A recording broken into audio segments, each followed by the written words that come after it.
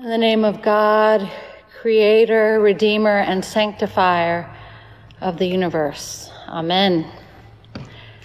I bind unto myself the name, the strong name of the Trinity, by invocation of the same, the three in one, the one in three. Today is our church's feast day. We celebrate the Holy Trinity. And because we traditionally sing St. Patrick's breastplate, otherwise known as I Bind Unto Myself Today, we sing all 7 verses. This homily is going to be really short, so that song is wonderful and long. We also celebrate the contribution of 6 of our graduating seniors who are so dear to us. So I just want to say a few things about the Trinity, which many people have wandered into trying to explain in easy ways what the Trinity means. And the truth is, it's that it's a divine mystery that helps us to guard against the temptation or the sin of putting ourselves in the place of God. When we can't explain God away, we are reminded that God is greater than any one of us. And yet we also know God as present, God as comforter, God as healer. And so we do try to explain this divine mystery that our words cannot fully describe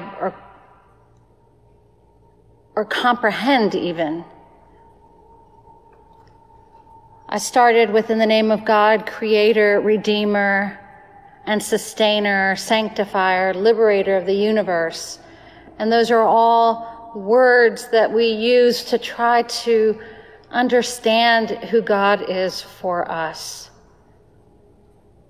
The doctrine of the Holy Trinity is a doctrine that comes from Scripture. There are several places in Scripture where God is described.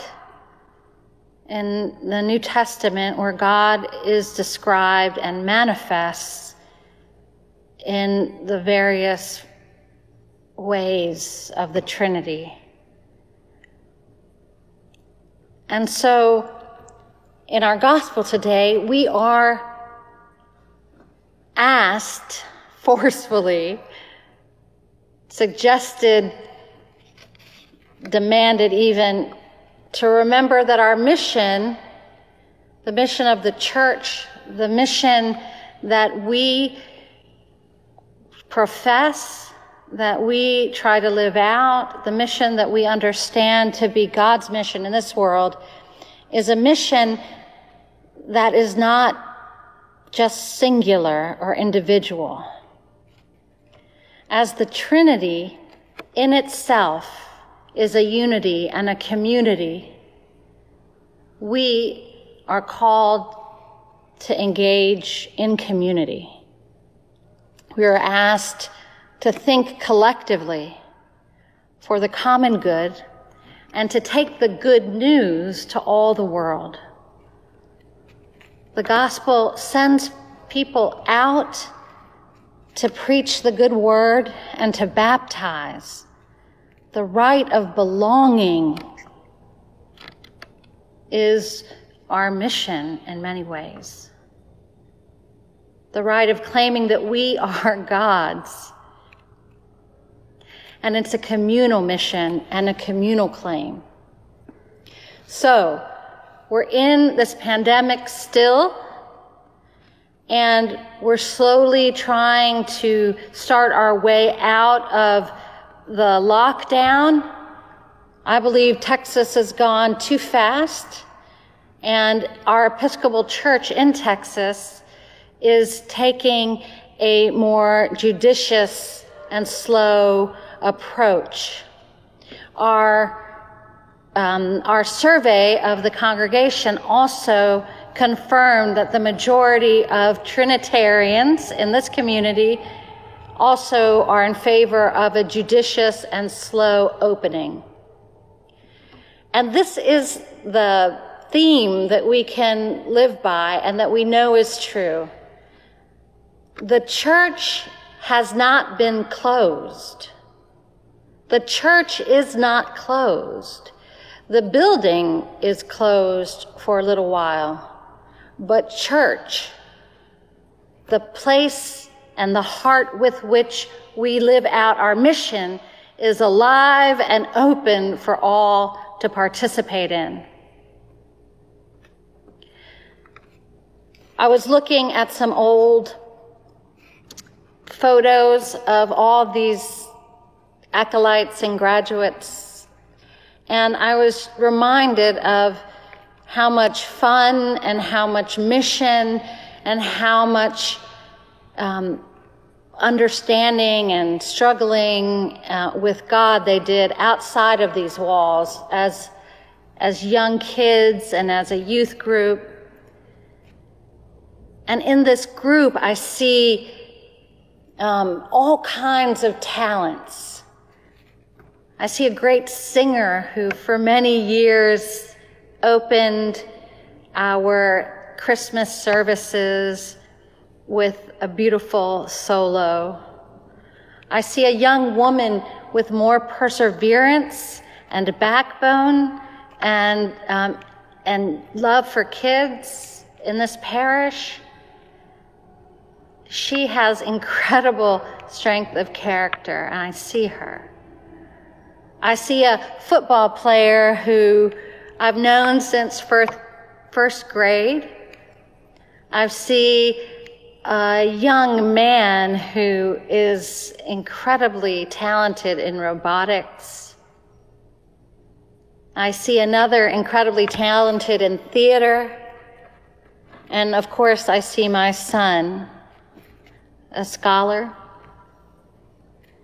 a young man who has loved being a counselor for kids and also a teacher here. And in that group, I see those talents that they take out as they spread out into the world. And they don't leave church. They take church with them. As they are held in our prayers, they go out to change this world that has already changed so much. They go to work that mission. Such a diverse group of kids, of young people, whom we all should be proud of. And they take a future that we can't even envision, and they are going to embrace it and make their mark on it. They are going to learn, and they are going to love, and they are going to live. And I hope that they remember that God loves them. I hope that they remember the good news that they are marked as Christ's own forever in their baptism. And even as they maybe move away from the church and move back, as people do in and out of their lives, may they know, as the song says, and may we all know, as the hymn says, that Christ is with us and Christ is within us and Christ is all around us. And may we and they remember that good news as we work and as we walk and as we go into a future in which church will look so different. And may we not be afraid. May we remember that God is creator of all there was, as we heard Bobby read. God is creator of all there is. God is sustainer. God is Redeemer, and if we participate just a little bit in that work, no matter where we are, we can have faith and confidence that there is a future worth walking into. I can't remember who exactly said this quote, but I remember it because it's a song. Sweet Honey in the Rock put it to music, and it's, "Your children are not your children. They are the sons and the daughters of life's longing for itself." And as we've raised these kids, as we've been a part of their formation, may they go out in the world and remember that they are essential, not expendable, and that people around them are also not expendable. And may they fight for the dignity of every human being, including themselves. And may they do that in the name of the holy, undivided Trinity, 1 and 3 and 3 and 1. And may they remember that God is bigger than all of our pains, all of our awkwardness, all of our wondering, all of our fears,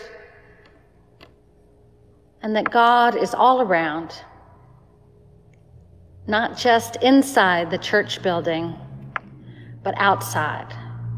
The church has never been closed, and may they continue, and may you continue in the mission field of good news, belonging, and dignity.